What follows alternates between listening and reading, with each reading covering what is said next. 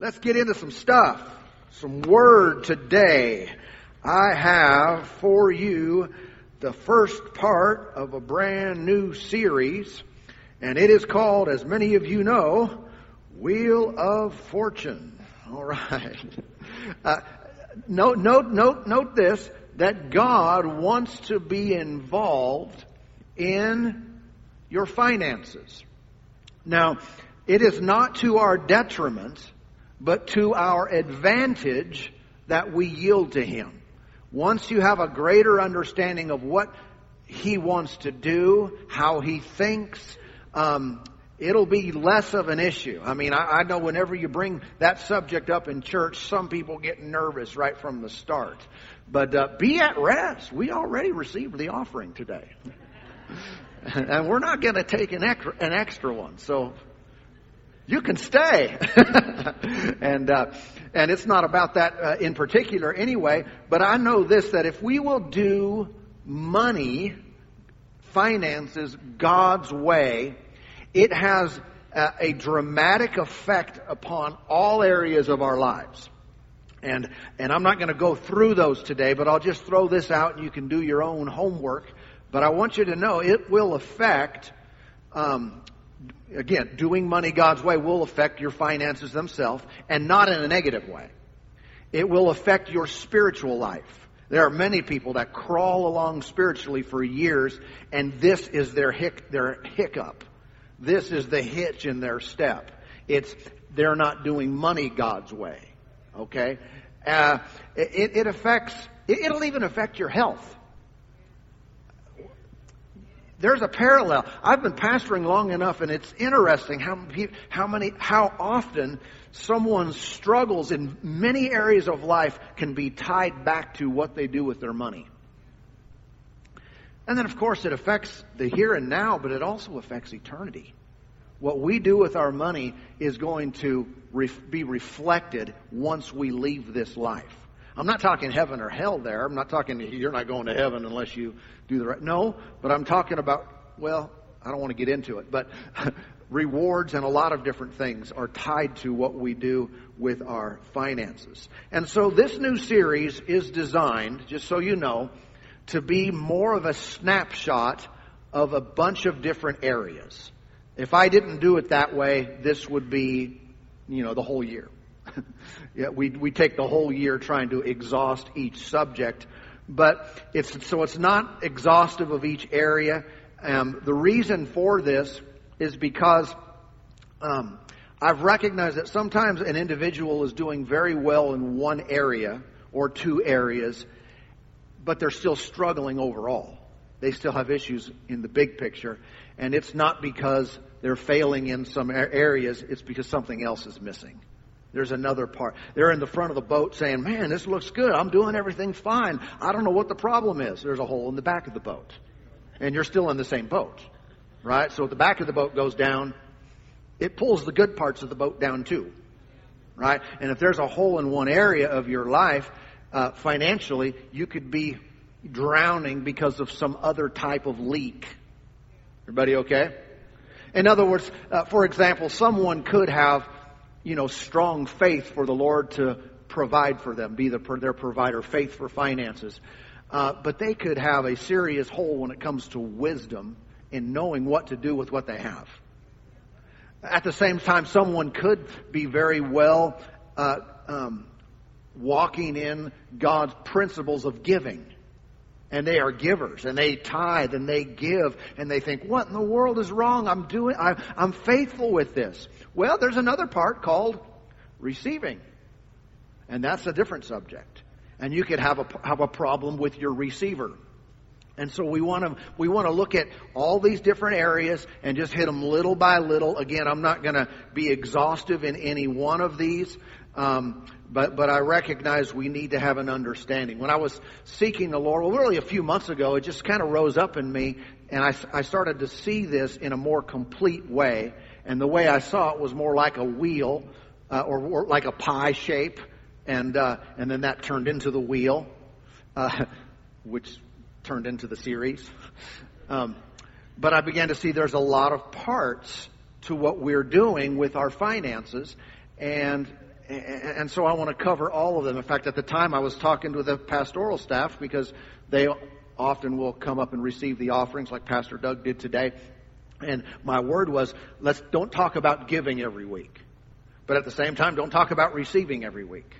Don't talk about prosperity every week. In other words, let's not isolate just one part of it and make that our full discussion. Let's spread this out so we have a well-rounded understanding of God's mentality, His promises, His provision when it comes to our financial lives.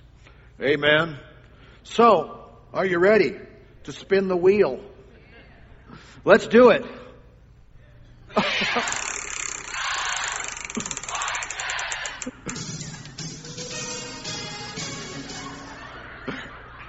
All right, I'll have them spin that wheel each week so I know what to teach on.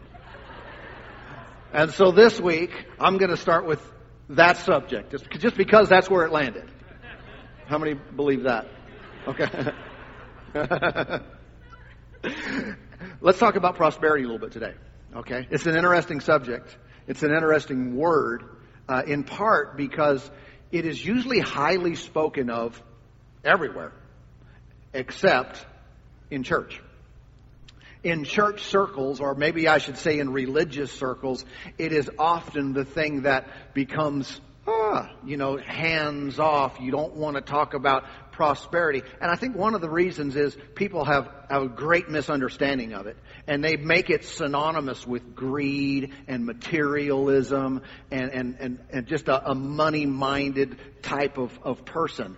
And nothing could be further from the truth. That is not what that means. That is not what we're promoting. That is not what God wants in our lives. But we want to have a biblical understanding and think about this subject like God does. Amen. And I recognize you can see if someone is a greedy person or just a materialistic-minded individual, they would gravitate towards this message. However, once they heard the message, they'll realize it doesn't work for them. And so when we get on God's page, when it comes to the subject of prosperity, it's very solid. It's very balanced. It is very powerful and important for us to know, to have an understanding in. There are those that teach that this particular subject is just Old Testament. You ever heard that? That was just for the Jews. When we read about Abraham and Isaac and Jacob, the patriarchs, or we read about the kings and David and Solomon and their great wealth and amazing material blessings that they had. They say, well, that doesn't apply to us today in the new covenant. I disagree with that fully. I really do. And we have a covenant that's better, based on better promises. It doesn't eliminate any of the natural blessings. It just upgrades everything to walking by faith and being, there's a whole lot we could say there, but our new covenant is way better, but it does not exclude God blessing you in a natural, physical, material way in your life. And so I want to read just a few verses to start off here today, and then we'll talk more about the subject of prosperity.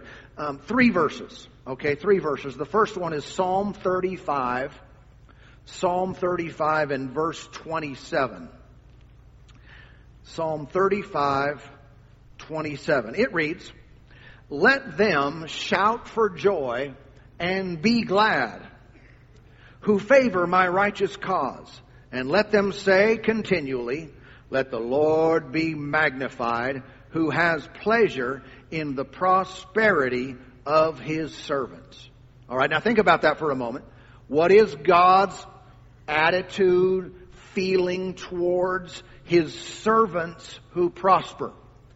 Does He have I hate it. I'd rather keep them barely making it, living on their last straw.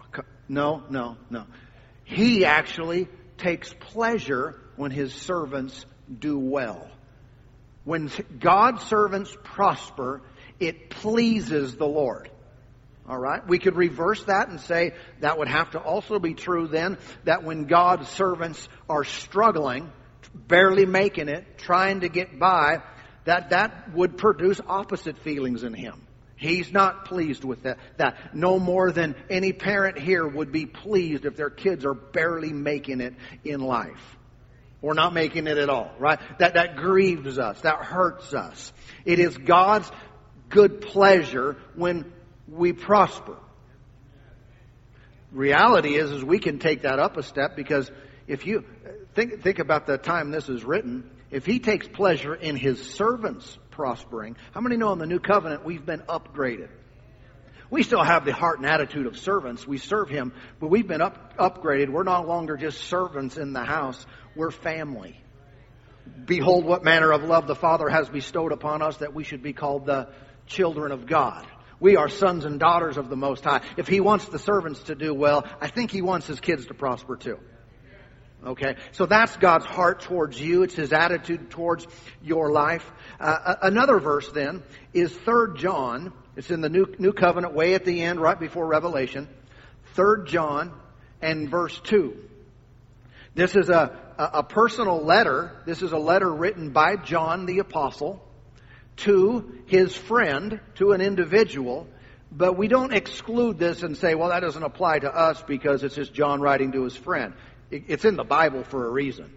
All these letters were written to groups of people or individuals, and that doesn't mean they don't apply to us. They're inspired by the Lord. We have record of it because He would say the same thing to you. 3 John verse 2, Beloved, I pray that you may prosper in all things and be in health, just as your soul prospers. All right, so inward prosperity, and then health, prosperity in your body, which is health, and prosper in everything. He said, I want it to go well for you. This is the will of God for our lives, that we would prosper. And then here's the best one, I think, in my opinion. Don't mean to, elevate necessarily Paul's writing over John, but they'll work it out. 2 Corinthians chapter 9 and verse 8. 2 Corinthians 9 and verse 8. And by the way, we could read verses in this category the whole day. There are just a lot in this book about this. Okay, I'm just giving you a couple good ones. 2 Corinthians 9, 8. This is from the New Living I'm reading from, New Living Translation. And God will generously provide all you need. Notice, He won't just provide your need. Say, well, God promised to meet my needs. Yeah, but add another word to that. Generously. Let Him slather it on you. It's like when you put gravy on the potatoes. You make a little bowl. You guys do that? That's the correct way to do it. Make a little swimming pool. Fill it up. And then what? Run it over. Yeah. A generous, ample supply. He will generously provide all you need. Then you will always have everything you need, and, everybody say and, plenty left over to share with others. Okay, this is God mentality.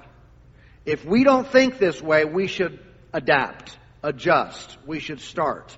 God blessing you does not end with, I made it through another month. We kept the house.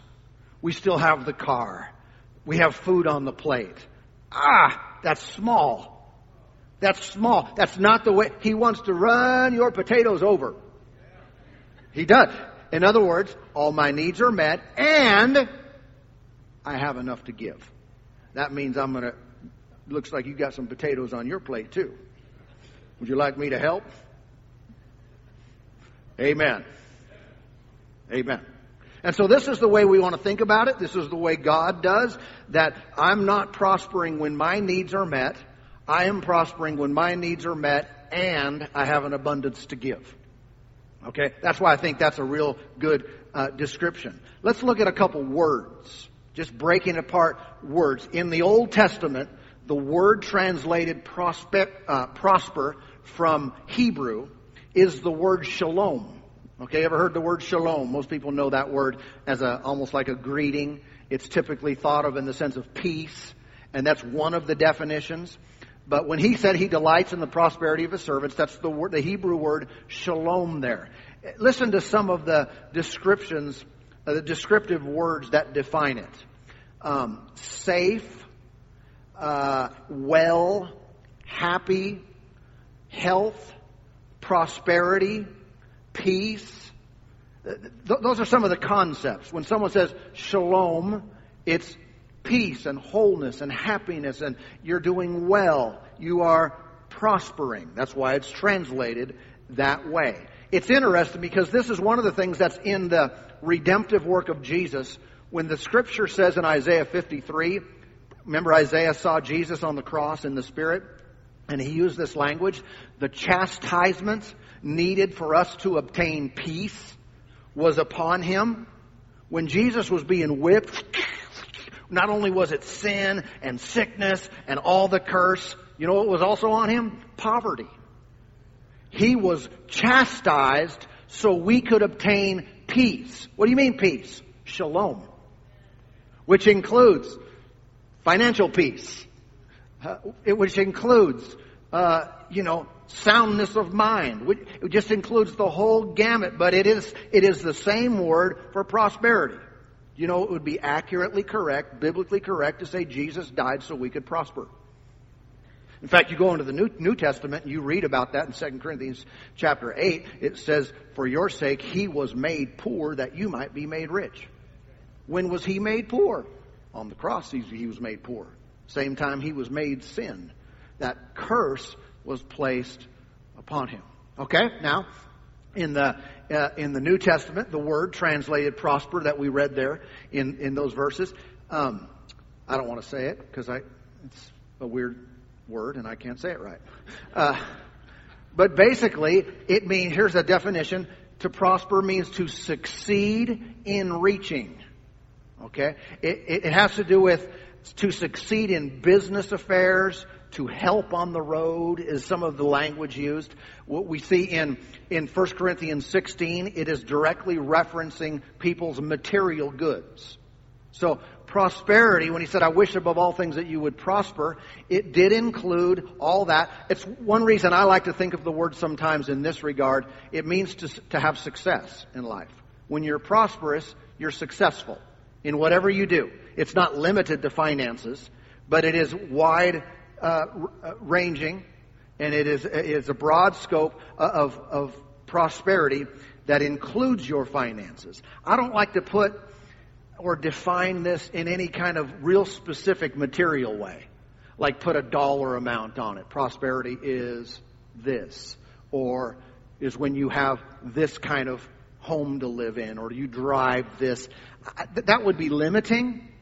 It would be restricting. That is all dependent on who you are, what you want in life, what you want to accomplish, where you live. Those things are so different for different people. But success is a good word. But abundance is a good word. These things are a part of the character of God. Sometimes it's easier for me to define what something is not. And I think of it in real life. If I see throughout Scripture, and like I said, we could read verses all day long that say this. This is not our idea. What is it not?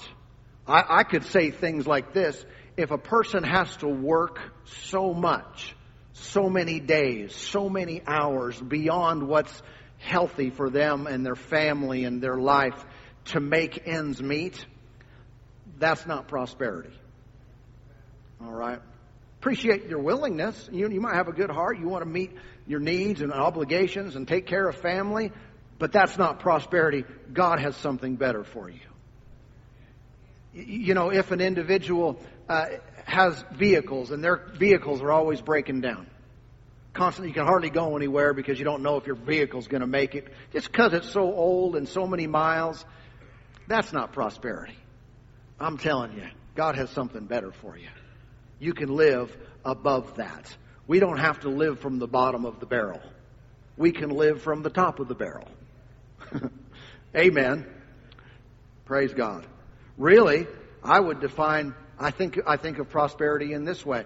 When there's a person in your family that needs something, or the church is building something or doing some kind of a project, and you think, I'd sure like to help, but I just can't. You're not prospering.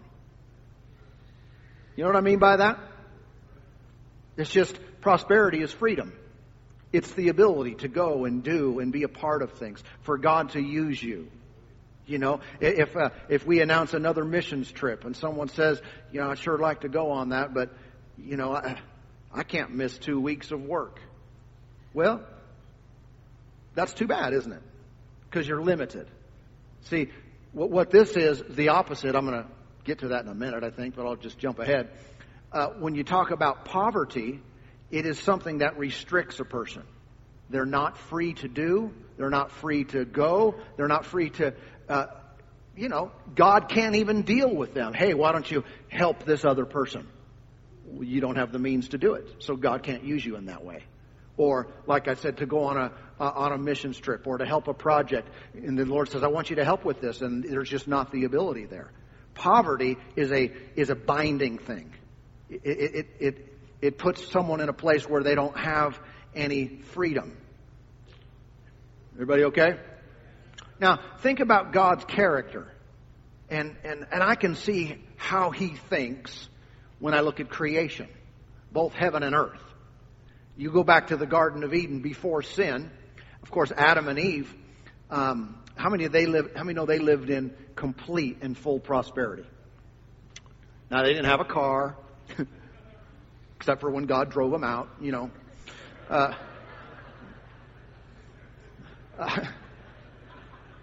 They didn't have they didn't live in a mansion or something like that. But how many know they had perfect climate, perfect supply? They were full and satisfied at all times. I think that's a real good picture of God as our provision.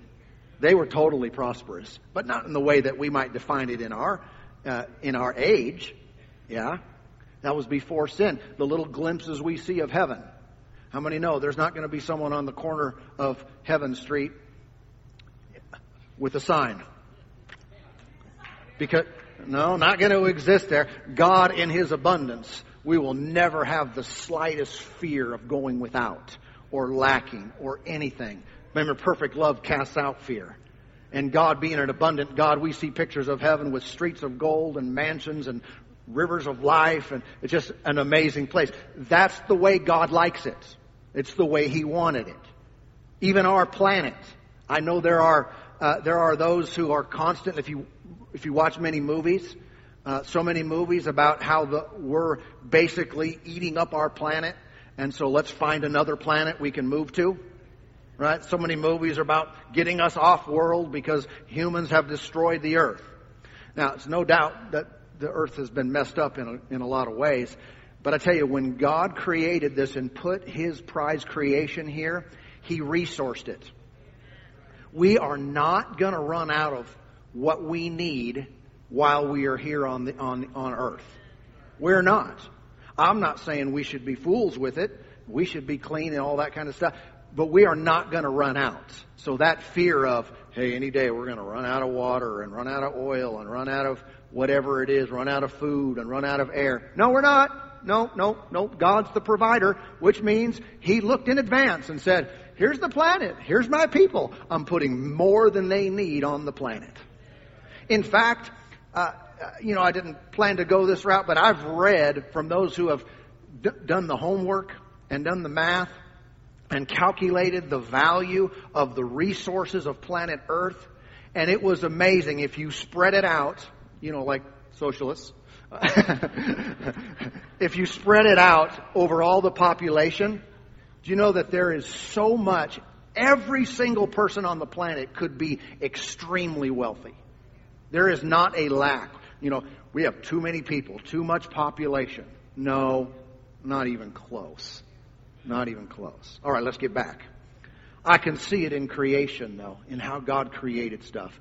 He's an abundant God. I can see it in His very nature. In fact, the Scriptures use words to describe God. One of them, one of the Hebrew words is, two words, El Shaddai in Genesis 17. The Hebrew calls Him Almighty God, but it's the Hebrew El Shaddai. It's very interesting because when you break that down and define who God is, here's what it means. One who is mighty to nourish, supply, and satisfy. One who sheds forth and pours out sustenance and blessing. All sufficient and bountiful one. Isn't that a good description? So I'm going to name my kid that. And then you can be El Shaddad. To your little El Shaddad. Well, that's quite a name, quite an abundant name. This is where sometimes we use the phrase, and you'll hear this thrown around in Christian circles, that God is the God who is more than enough. That's another way to say this. What kind of God do you serve? I serve a God who is El Shaddai. He's more than enough. It's like the loaves and the fish. Feed the multitude, gather up the rest, and then bless the boy who gave his lunch, and he goes home with much more than he gave. That's the way that God works. Amen. And so if I start thinking that way, I can rid myself of the serving El Cheapo. No, I don't serve El Cheapo, the God who wants to barely get us through, scrape through, and someday we'll be okay in heaven. No, right here, right now, it's just the way that He is. I don't have to talk Him into it. I don't have to convince Him to be abundant and all-providing. He just is that way.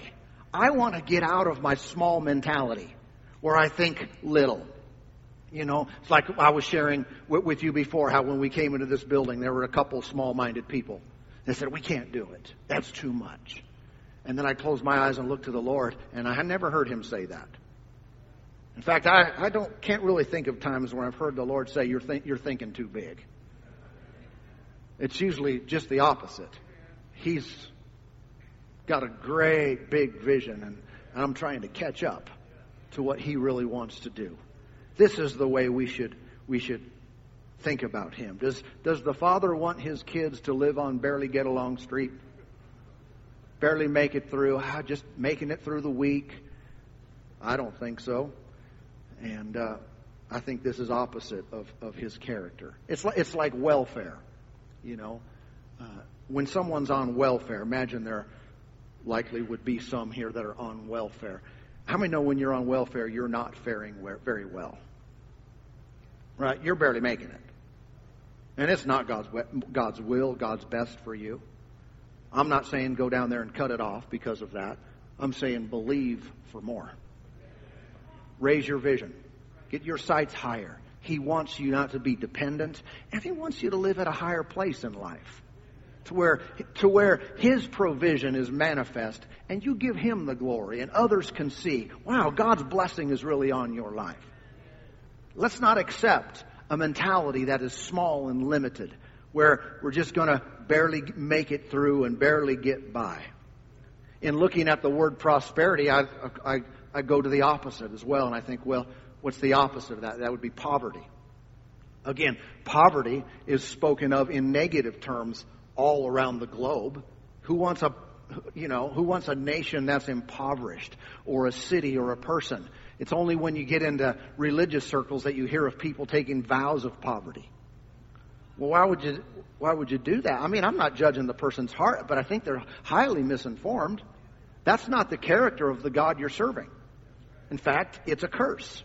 It is only a result of the fall. It is a result of sin, that people live at the very bottom rung, just enough to survive and just barely enough to make it. When I was looking up the word poverty, I found words like this. I'm talking in the Hebrew and Greek. Words like this: poor, destitute, needy, beggar. It even said in one place in Vines, to work for one's daily bread. And I think, how many times do we think of, I work for what I need? That's a blessing. Well, think about it. If I have to work today, and if I don't work today, I don't eat today, that's not God's best. That's living at the bottom. I'm saying the Lord wants to bring you up. I was in another country a couple years ago, And there was this woman there who was selling these things, and I was there with some missionaries who lived there, and the missionary woman said to me, she explained what was happening here, and she was very heartbroken over it, but she knew who this woman was. She said, if she doesn't sell those little things today, she doesn't eat today. And I thought, how many know that's not prosperity? That's not God's design for His children, that they would live on the edge like that. Thank God for what they do. But let's bring this back into real life, America today. How many know the percentages? And I know this touches probably a lot of people, but so many people live paycheck to paycheck. There's nothing left over. Debt stacked up, credit card debt, let alone student loans and car debt and home debt and all that kind of stuff. And if I don't go to work this week, we're losing the car. They're taking the car next week. I understand that's reality for a lot of people, but that's not God's best. And here's the deal: the Lord wants to lift you up. He really does.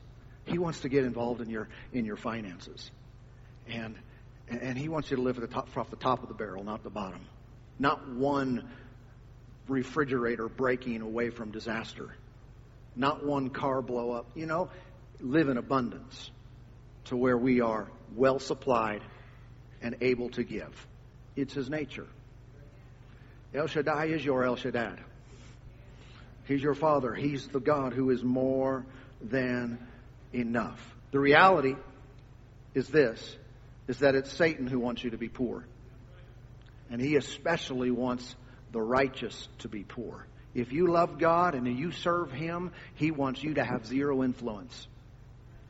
But you find in our world, often people who have money have power. They have influence. God wants more of those. Yeah, not those who are serving it, not those who are worshiping their stuff, those who worship Him and have resources that He can direct them at any time to do things. That's one of the reasons Satan hated Job so much. He was rich and righteous. You get rich and unrighteous, and we have a lot of that in the world. But you have someone who loves God and serves God, and they are well funded. Come on now. God can use you. You are a help to the kingdom of God. Amen. Someone said, well, what about Jesus? Contrary to popular religious teaching, Jesus was not poor. He wasn't building up an empire. He didn't have descendants to pass anything on to. But you read the scriptures and you'll find out. I don't have time to go into it today, but he supported a staff of 12 for 3.5 years. He had a treasurer. He wore designer clothes that they gambled for at his death. There's just he wasn't in it for building some kind of wealthy kingdom on earth. But you see over and over again, you see indications that Jesus was well supplied. He had an abundance, and they regularly gave to the poor. The poor don't give to the poor. So let that not be a trip up in your mind. Say, God wants us to prosper. What about Jesus? What about Paul? We follow Paul's teachings in the Scripture, and I know this. He said of himself, I know how to be abased and I know how to abound. He knew how to he had times when he had abundance for sure, and he had more than enough. And I readily acknowledge and admit he had times when he did without. But he was one of the most persecuted people in the church. And that was the reason he suffered lack. He'd get thrown in jail. He got beaten to a pulp. He didn't teach that all of us have to spend a night and a day in the deep, meaning out in the ocean, kicking on a board. He didn't say all of us had to be stoned and whipped and thrown in prison. I hope I don't. But he was persecuted for the cross of Christ and His testimony, no doubt. And we should all have that same willingness that I'm going to serve the Lord even if it costs me. Even if I have to do without, I'm going to live my life for Him. But you don't go from that to saying, and now God wants everybody to be poor. Or somehow be against prosperity. Again, this is one of those cases where you have to separate the message of the Scripture and the character of God from some shady preacher who's trying to prophesy money out of your pocket into his. Because how many know that's not what we're talking about? And you all know we don't do any kind of that nonsense here. There's no manipulation or games or shenanigans going on trying to get people to give their... No. We want to do things God's way. It's one thing for us to recognize God's will. It's another thing to recognize His way in achieving it. Amen. Amen. Amen. And I know some say, are there dangers in becoming wealthy or rich? Yeah, we have quite a few warnings in Scripture. We should heed them. Do not be high-minded. Right? We're going to heed those warnings. At the same time, let's not throw out the whole character and nature and plan of God in the process. Let's not throw out success because, hey, some successful people go off track. Yeah, they do. They do. I'm just not going to be one of them. How about you? Yeah. And the Lord wants to bless you. He wants to bless all of us. And, I know my wife, when we were getting ready to get married, she had a family member that told her, because I was a lowly youth pastor, and being a minister, and they tried to warn her, say, if you marry him, and she weren't really trying to talk her out of it, I don't think, were they? But they said, you're going to be poor all your life because he's going in the ministry, and this person had knowledge of people's financial levels and all this kind of stuff, and saw a lot of poor preachers, I guess. And to her credit, for character-wise, she said, I don't care about that. And we don't. But that's not the will of God. And the Lord has blessed us as we've walked with Him over time. And I believe He wants to bless you. Bless you how? With an abundance. Abundance. Every need met with surplus. Cup running over. Abundance for you, all your needs met, and an ability to be a giver, to be generous in your life. Here's our heart. Serve God no matter what you have. Serve God with your whole heart, whether you have an abundance or whether you're struggling to pay a bill. But have a vision and know this. Part of God's big picture, the financial plan, is prosperity. It's not the only part of this subject, but it has to be included. Amen. Amen. Let's pray today, Father.